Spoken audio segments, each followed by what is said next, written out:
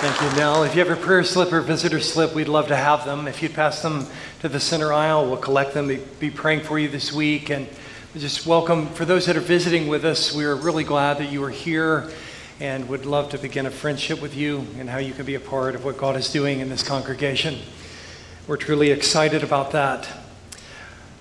Well, this series over the last few weeks has been really offered as an encouragement and an effort to equip the body of Christ at a time when confusion abounds concerning sexuality, marriage, gender, and roles. There's not a news cycle that goes by which doesn't include a reference to the craze of this assault upon God's design. Marriage has been redefined. Biological sex has now become inconsequential in identifying male and female. Human autonomy determines how one identifies to the world.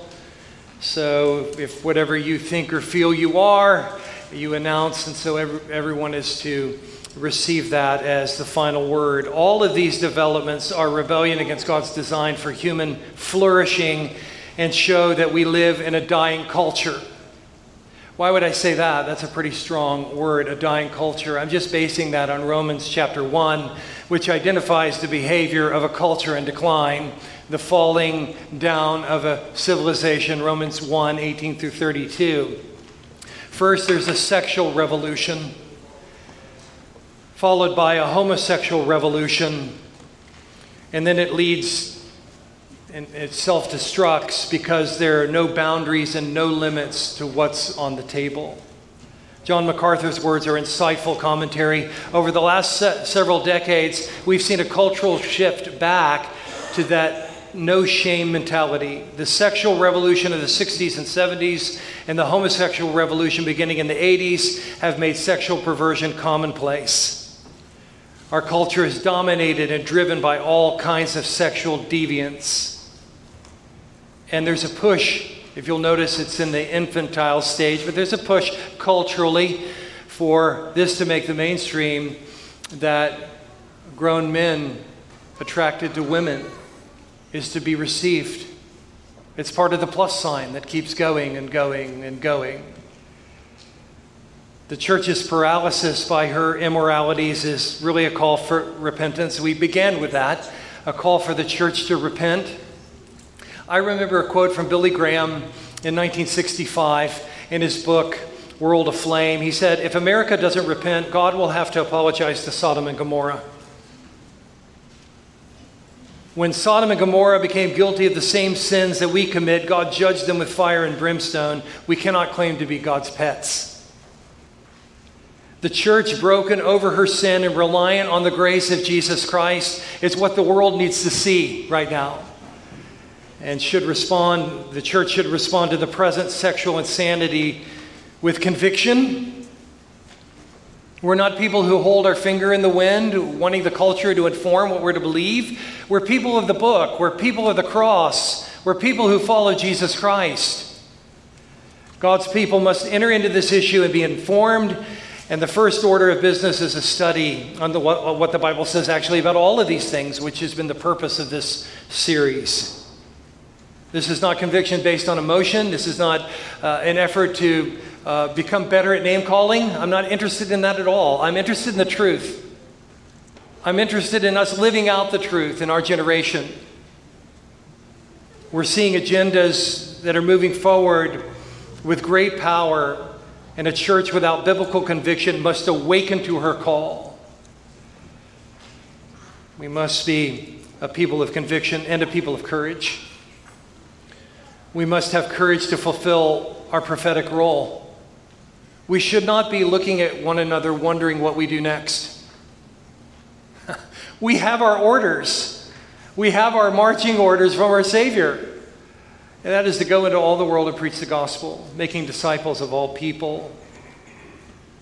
And we're also to be not only people of conviction, not only people of resolve and courage, but people of compassion. God's people are to be redemptive people who have never forgotten how much God has forgiven us for our transgressions. We, like the Corinthians before us, have been washed from our sins. And we are called to go and sin no more. Our mission as a church is not to fix anyone, let alone adulterers, fornicators, homosexuals, and onward, which Paul said to the Corinthians, and such were some of you, but you've been washed. And such were some of us, but we've been washed. We've been changed by the gospel. Should we not respond with compassion when we learn that 80% of all lesbians have been molested or otherwise mistreated by men? Should we not have some understanding that through humiliation and shame, through sexual abuse and destructive behaviors that hurts have come, that have fostered same-sex attraction and other problems in people's lives? I think it should produce a sense of compassion without budging on the truth at all. More than ever, we need to be anchored in the truth of God's love, but for people really to know that we care about them. And we've said in earlier messages, if you're struggling with any of these issues, there's no place we would rather you be than here with us, fellow sinners, hearing the Word of God and getting our marching orders from that, rather than the culture which changes by the minute.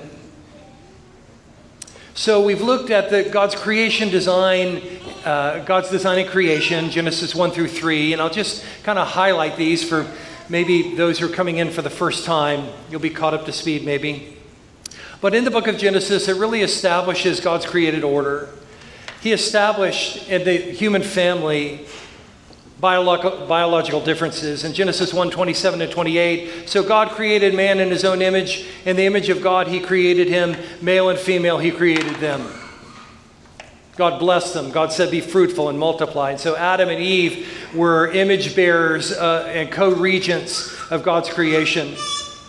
Genesis 2 gives us vivid details of Genesis 1. God commanded Adam to cultivate the ground and to eat from it, but not to eat from the tree of the knowledge of good and evil. So the first negative comes in creation when God sees it's not good for man to be alone. And so he created Eve. And the scripture says, I will make a helper suitable for him, a complement to him, to fulfill my creation mandate for him. Eve was Adam's spiritual equal, suitable for him, in a way the hippopotamus and the giraffe and the rhinoceros were not. She was fit for him, so much so the first song of the Bible is Adam seeing Eve and saying, this is now bone of my bone and flesh of my flesh. Marriage was defined in the book of Genesis, one man, one woman for a lifetime. One man, one woman for a lifetime. Scripture emphasizes in Old and New Testament that because man was created first, he was given headship over the woman and creation. Adam named Eve in the book of Genesis, a privilege bestowed on those who have authority in the Old Testament. Their relationship at this point was without sin, without resentments, without forgiveness issues, without sexual dysfunctions, without attitude problems. They were the only two who have ever known life on this earth under those circumstances, but sin has come and it changed everything. But this headship, this leadership that God gave to Adam comes before the fall into sin. Sin has brought horrific consequences to everything, including male headship. God did not create Eve to be superior to Adam, neither did he design her to be his slave. He did give them a perfect relationship. Man as the head, willingly providing for her, and she willingly submitting to him. Adam saw Eve as one with him in every respect. That was God's design for a perfectly glorious union. So a union, unity and yet distinction at the same time, equality and distinction at the same time, to fulfill a life purpose together. And from that, we receive valuable input on how we're to view life and marriage and everything. Secondly, we looked at God's design in marriage, and we took that into the New Testament in the book of Ephesians, chapter 5. And flowing from his command on being filled with the Holy Spirit, the Apostle Paul says, wives, submit to your own husbands as to the Lord, for the husband is the head of the wife, as Christ is the head of the church, his body, and is himself its Savior. Now, as the church submits to Christ, so also wives should submit in everything to their husbands. And so we should not wonder that God says in the New Testament, marriage is to be held in honor among all people, really especially among the people of God, because it communicates Christ's union and his relationship with the church. It's not a throwaway institution. It's not an institution that's up for grabs on how you define it. God defined it from the very beginning, and woe to those who redefine it. And then he says, husbands, love your wives as Christ loved the church and gave himself up for her. And in this Ephesians 5 passage, he refers back to Genesis 2. He says in Ephesians 5:31, therefore a man shall leave his father and mother and hold fast to his wife, and the two shall become one flesh. That was established in creation.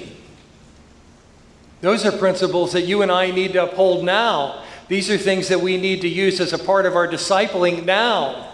What young couple coming together doesn't want to know happiness as they get married? And how much of that is short-circuited and undercut because these principles are ignored? Male and female are of spiritual equal with distinction and role.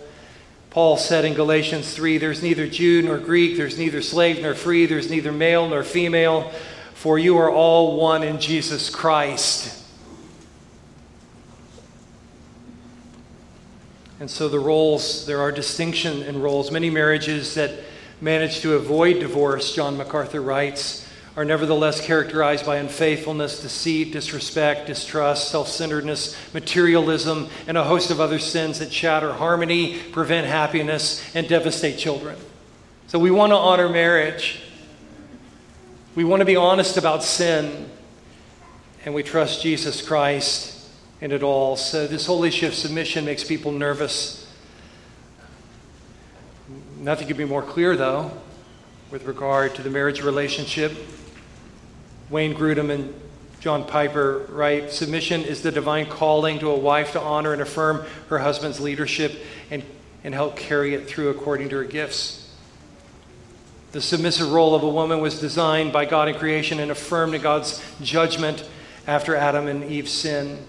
So it's a disposition to want to follow your husband. It's an inclination to yield to his leadership. It's an attitude that communicates, I'm with you, I'm for you. I'm grateful when you take initiative in our family, when you take responsibility for the issues of our family. I'm for you, I'm with you. It's a canopy of security over me that's not there when you're passive and you're checked out. I appreciate your leadership, your Christ-like leadership in our family. This submission, however, we would want to say clearly, doesn't follow into sin. Piper says, what does submission say to a husband who wants to lead his wife into sin?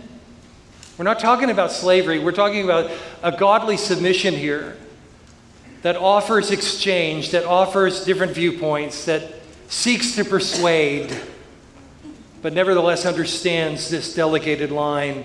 So what does submission say to a husband who is leading a wife into sin? Piper captures it well. It grieves me, she says to him, it grieves me when you venture into sinful acts and want to take me with you. You know I can't do that. I have no desire to resist you. On the contrary, I flourish most when I can respond joyfully to your lead, but I can't follow you into sin. As much as I love to honor your leadership in our marriage, Christ is my King. You think that's weighty? You think that's powerful? I think it's very powerful. Husbands, love your wives as Christ loved the church. How did Jesus show his love for the church? Friends, he died for the church. So one of the ways that puts this teaching on its head in the minds of many is we see the fallout of sin on men. And on the one end, they're irresponsible and lazy and checked out. And on the other end, they're what? Thugs and bullies and abusive bad boys. And we think this teaching is for somebody else. No, this is for the people of God. We don't follow the outliers. We follow the principles and work that out in the grace of God. And there's so much confusion today concerning manhood and womanhood. These are terms that aren't even used in the culture at large. I think one of the biggest questions we need to be prepared to answer is when a son questions, Dad, what does it mean to be a man and not a woman? Or a daughter's question, Mom, what does it mean to be a woman and not a man? And I think the scripture gives us clarity in answering those questions.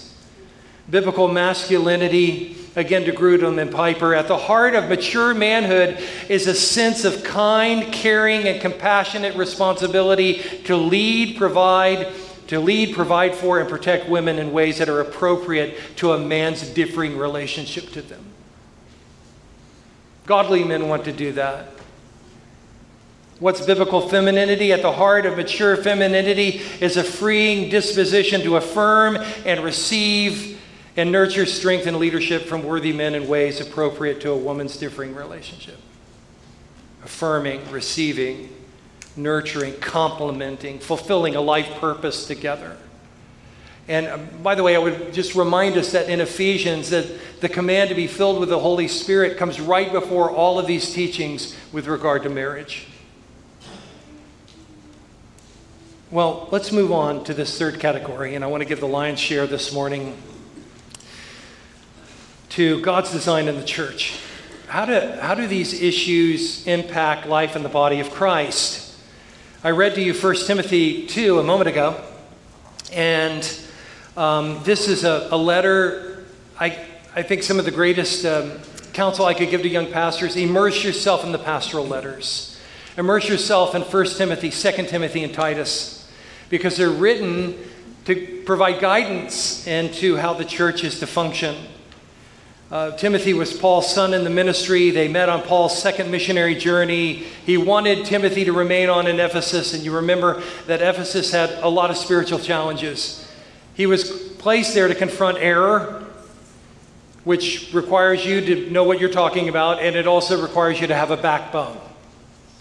And so he put Timothy in Ephesus. You'll remember the book of Ephesians has the section on the armor of God, on spiritual warfare.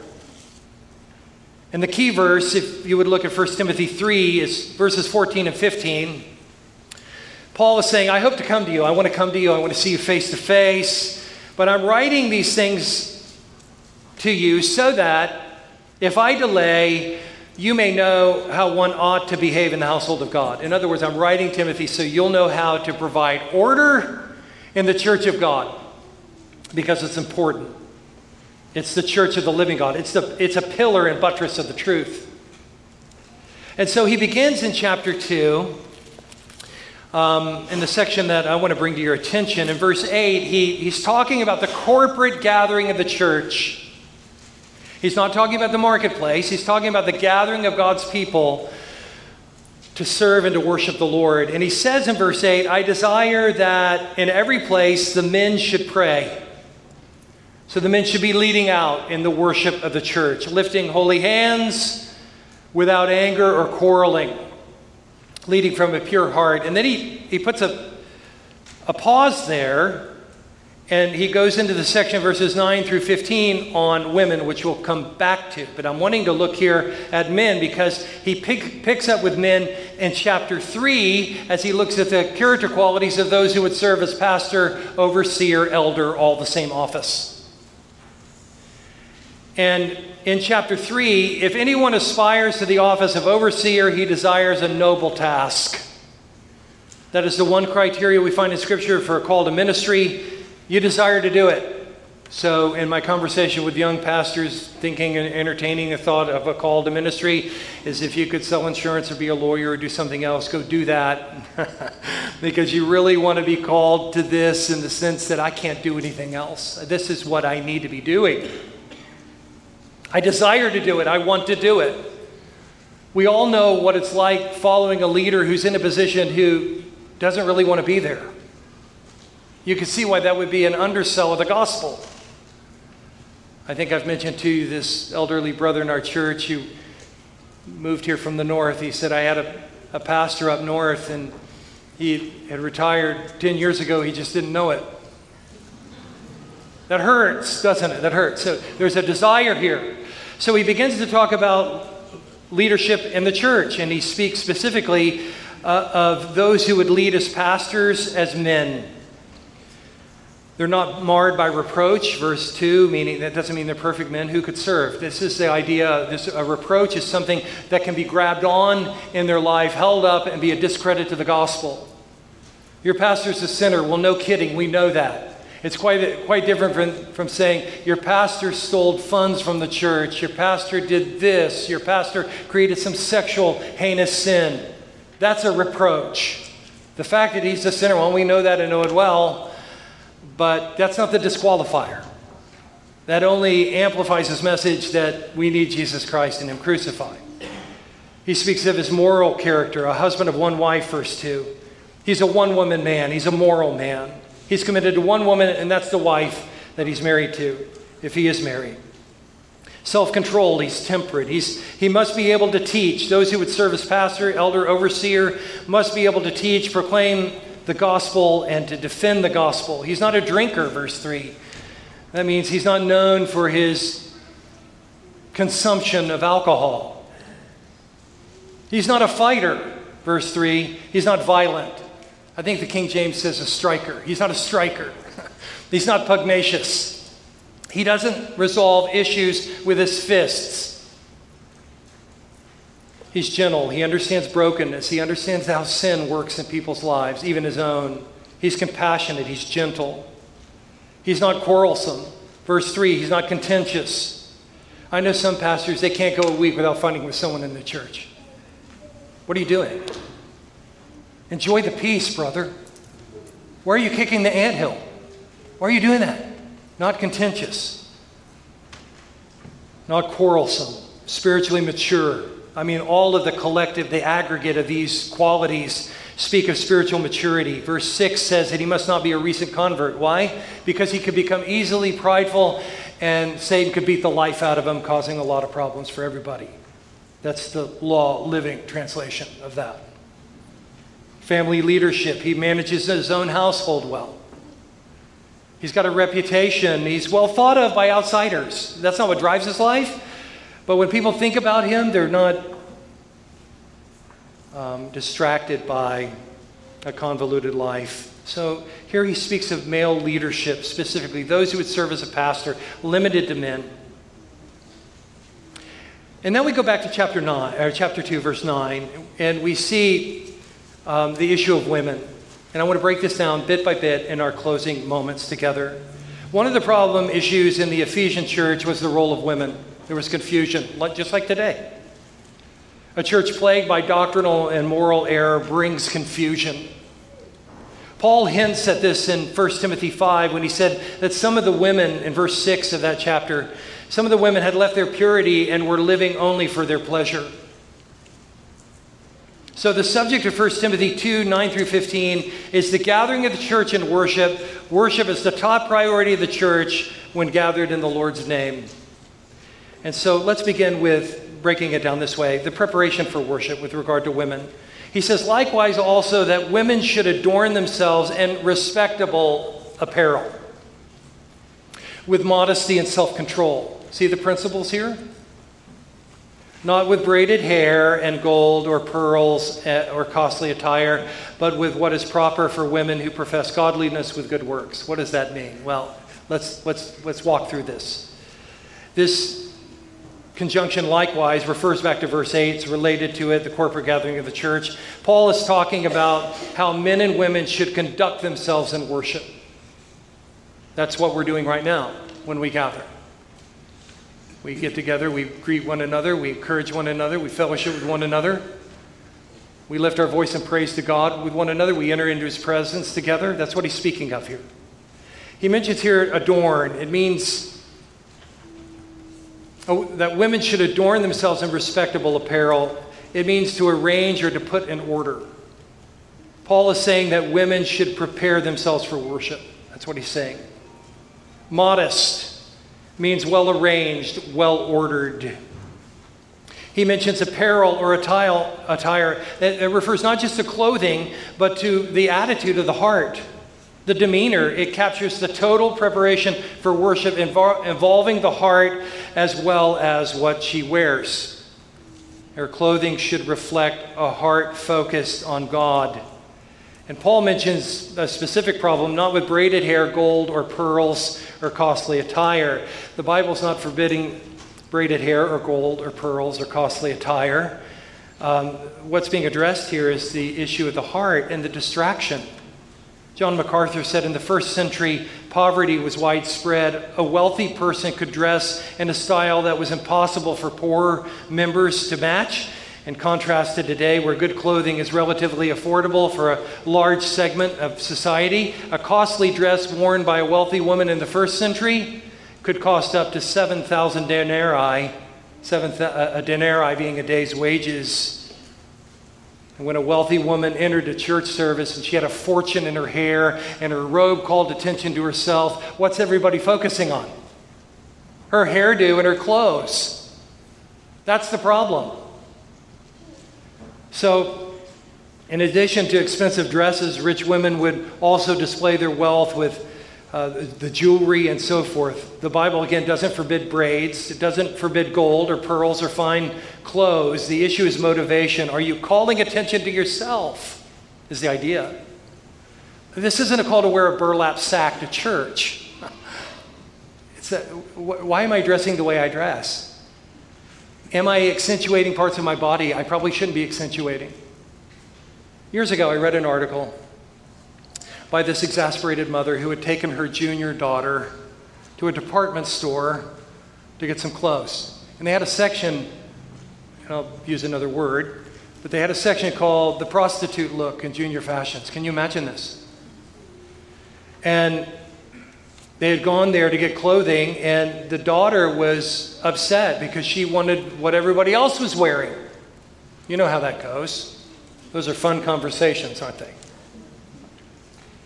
And she spoke with resolve, this mother did. She said, I don't care if my daughter pitches a hissy fit in the junior department at the department store. We're not doing the prostitute look. So I think there needs to be on the front, why am I dressing the way I'm dressing? Am I dressing to come to worship God, or am I dressing to call attention to myself? That's the point. Am I accentuating parts of my body that could be a distraction to someone else? I think just to ask that question would be a big question to ask. What's my heart in all of this? Even if the culture is going this way, I got brothers in the body. Do I want to be a distraction to them? Do I want to distract anybody from the way, male or female, by the way I'm dressed? So moving on to proper preparation for worship, moving to the proper motivation, but with that which is proper for women who profess godliness with good works. Godly character. This is a woman who walks in humility and puts anything off that doesn't please the Lord. She's sensitive to not grieving the Holy Spirit, and self-control, controlling one's desires. Notice next the role of women in the gathered church in verse 11. Let a woman learn quietly with all submissiveness. This wasn't real popular in the first century. Women were not allowed in the gathering. They were put off in the back to do other things. And Paul is saying here, that's got to change. The women need to be a part of the learning process of the church. Let the women learn with all submissiveness. It's a command. It's an imperative. Let the women learn. Why? Because they have teaching to do in the body. They have teaching to do and equipping to do in their homes. They have other women to teach. They have other roles to play. Teaching was a top commitment to the gathering of the church in Acts 2:42. They continued to devote themselves to the apostles' doctrine and to teaching. In Titus 2, actually, the older women are to be reverent in behavior, not slanderers or slaves to much wine. They're to teach what is good. How can you teach what is good when you don't know what is good? Let the women learn. He says in that full verse, let the women learn quietly with all submissiveness. And then he speaks of the spiritual equality of this. What does this mean? Well, women had the same responsibilities as men in the Old Covenant. They had the responsibility to obey the law, the Ten Commandments. They had the responsibility to teach the law. In Proverbs it says, my son, Keep your father's commandments and do not forsake your mother's teaching. They took the same vows as men did on many respects. The Nazirite vow included both men and women in Numbers 6. They had the same access to God. They were spiritually equal with different roles. And so in the gathering of the church, they're to learn with all submissiveness. Paul said to the Corinthians in 1 Corinthians 14:34, let the women keep silent in the churches. There was disruption because of this lack of understanding. That doesn't mean that women should never speak. You know that's not the environment around here. Women share all the time, solos, testimonies, participate in small groups together. In a healthy situation, this isn't something where you're having scrimmage wars all the time. This is just understood. And people operate in the boundaries of it, affirming one another's giftings. So you're wondering, aren't you? Is it okay for a woman to serve as a pastor? To be an elder? An overseer? To be the spiritual leader of the congregation? I think the text clearly says no. No. And I want you to notice that Paul bases his argument in verse 13 not on cultural differences. Where does he take us in verse 13? He takes us to Adam, which transcends culture. He bases his argument in creation. This isn't some cultural whim that comes and goes. This is God's creative design. Some years ago, I wrote an article that was published in a number of different venues. And it was titled, But Sister Cindy's a Better Preacher Than Brother Bob. And I remembered my first year at the University of Kentucky walking through the free speech area, and this older couple was there, and Sister Cindy had her Bible open, and she was waxing eloquent on the sins of college co-eds. It really was quite a mockery. And I remember walking into the area thinking, wow, that is a bizarre sound. I've never heard this sound before. And it reminded me of my growing up in my neighborhood, of my friend's mom who would yell at him early in the morning to take the trash to the curb. That's the first thing that came to my mind, hearing Sister Cindy preach. Well, that's certainly an aberration. There are skilled, gifted women who take the Word of God and teach it powerfully and effectively. The issue is not skill. You may say, honestly, Pastor, I listen to this one woman, and I enjoy listening to her more than I listen to you. That may be so, but that's not the point. It's out of order in the gathering of the church. So Sister Cindy may be a better preacher than Brother Bob and Brother Jim, but that's not the point. God has established these guidelines for the gathering of the church, and it's not in God's plan for his church to operate other than that. And so, we have this steamroller movement that's moved for 50 years, and this is commonplace now. You seem so out of step. So be it. But, I was just thinking, if I were a father sitting out in the congregation today, and I was sitting next to one of my daughters, and we went home for lunch, and then I thought, lunchtime, I saw Brother Jim up there preaching, or I saw the pastor preaching, and I could just see you there in a few years. Would that be proper vision casting for my daughter? I don't think it would be. In light of these texts that are rooted in creation and God's design, is that speaking disparagingly to my sisters in Christ? No. It's that God has established such a distinction, and we would be foolish to ignore it. Some may ask, on the theological landscape, aren't there bigger fish to fry? With a world of 7 billion people, with over 1 billion or more plus having never heard the name of Jesus, why are you even talking about this? And the words of Martin Luther come to my mind. when he said, "I would rather the heavens fall than one truth of God be lost." I believe this issue of understanding the biblical roles between men and women in the church is critical to the health and well-being of the body of Christ, of marriage, and everybody. And we ignore it to our peril. How we do theology on this issue reveals a lot of our view of Scripture. I fear we're driven more by the culture and pragmatism than by submission to the biblical text. And to this issue, the pragmatists would say, she's just better. Let her do it. And I think those who are principled would say, no, we need to wait for God to meet this need. We need to be thankful for what he has in order. Certainly men and women are of equal worth in the presence of God. We are fellow heirs of the grace of life and bestowed with spiritual gifts with different functions in the body and in marriage. Now, let me mention one other thing and we'll close.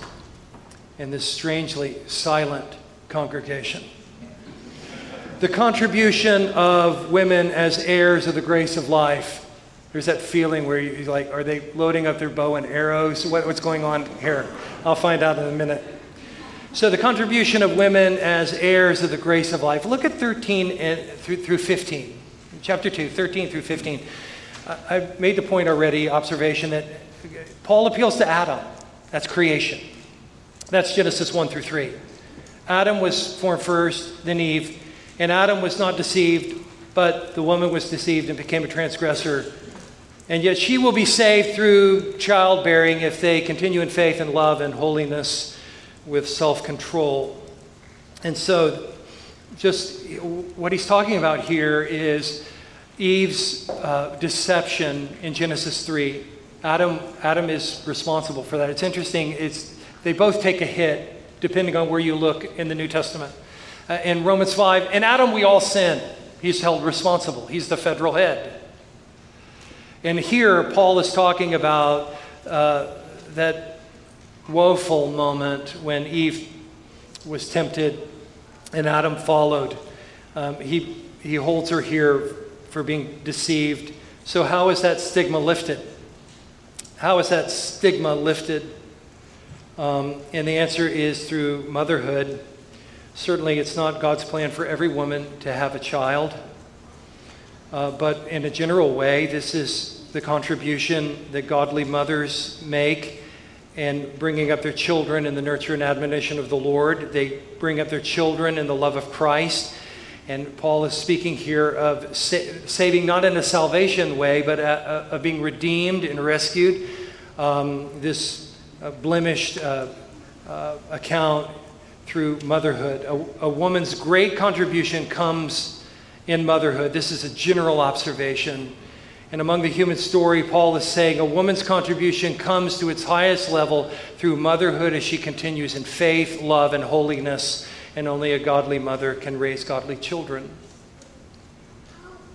So as a general rule, motherhood, as described here, erases the stigma of Eve's failure in the garden with quite a redemptive witness of God's grace. So what do we do when we come to a text like this? I would just affirm to you that it's written under the inspiration of the Holy Spirit, and it instructs the church and says to women and men that we're to receive God's role, that we must not seek the leadership role in the church that is not ours, but to honor God with the gifts that he's given to us in the body. This is not a sidebar issue. Again, I think it's at the health of what it means to be the people of God. I'll mention again the Kostenbergers. They said, we're convinced that it's vital to wrestle with our identity as men and women for the sake of healthy marriages, families, and churches, but more importantly, for the true expression of the gospel of Jesus Christ in this world. And that's why this church exists. That's why we should care about the health of the church. It's because it communicates the gospel of Jesus Christ. Yes, we spend time in texts like this, but we want you to know as we come that the foundation of it all is God's redeeming work through Jesus Christ. If you've never received Christ as your Lord and Savior, we hold him up to you. He is worth every ounce of your energy and devotion. He is the one we bow to. He is the one we look to.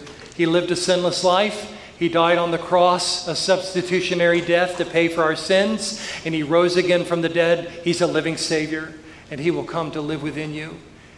What a blessing that is in salvation, to be saved from our sins and to be made right with God, to know him and to walk with him. If that is a need on your heart today, we would love to visit with you. We would want to invite you back to keep coming and to be a part of what God is doing in this church, which has really in this small congregation a reach around the world. In these closing moments, let's give our heart to him. Father, we thank you for your word. We thank you for passages like this that challenge us to think through, even when we're in the minority as far as the culture goes. Since when has that not been the case? And we pray, Lord, that as we close out this service, we would do so in devotion and in love for you. In Jesus' name, amen.